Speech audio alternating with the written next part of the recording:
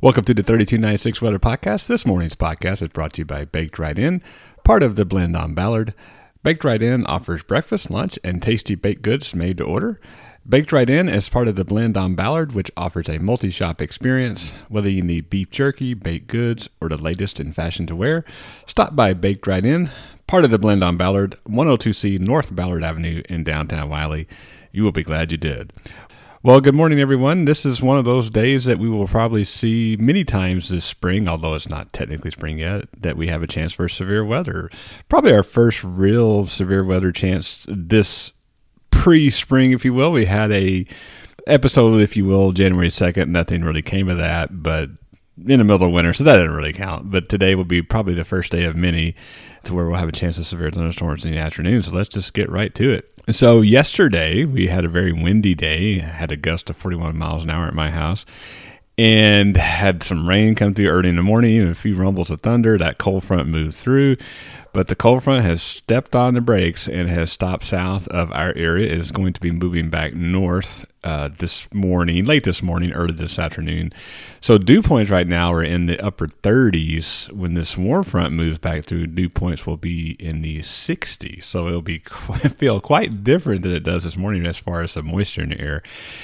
And so that's going to set the stage, these 60 dew points, for the potential for thunderstorms this afternoon. And some of those could be severe. But we have a couple limiting factors that could tamp down thunderstorms, especially of the severe variety. So let's talk about that. So like I said, the first ingredient we need to have is our warm front. That warm front is going to move through, so there's no doubt about that. So we're going to see dew points in the 60s this afternoon. So that'll be the first ingredient we have in place. The next ingredient is a dry line that will form out in West Texas, maybe Wichita Falls, Abilene area, and start to move east. This is probably 3 or 4 o'clock in the afternoon. And then we have an upper level disturbance that's going to be coming down about the same time, and that's going to have a cold front with it. So there's really two distinct opportunities for severe weather this afternoon. One is with the dry line. This would be isolated supercell thunderstorms. Right now, it's kind of hard to pinpoint where they might exactly be, but right now we're looking at northwest areas in the Metroplex, maybe in the southern Oklahoma. Isolated, those may not even form, so that's number one, because we have our good old friend, the capping inversion overhead.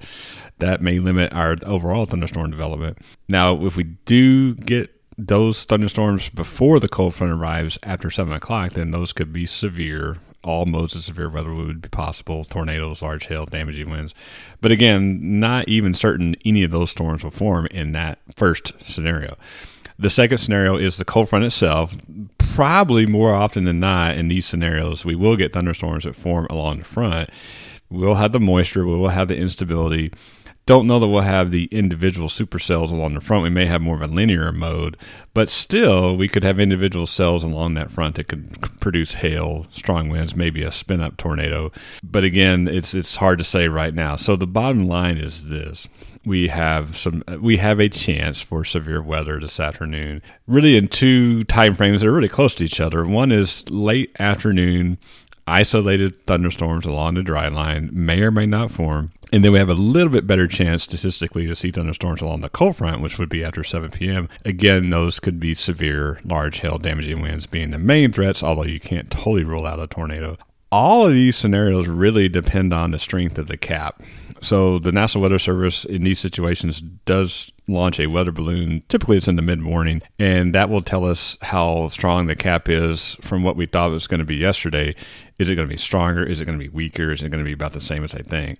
Right now they think it's going to be strong enough to tamp down a widespread severe weather event, but it could be weak enough to allow some thunderstorms to develop. As I said, just keep an eye on the weather pretty much after 5 o'clock, I would say.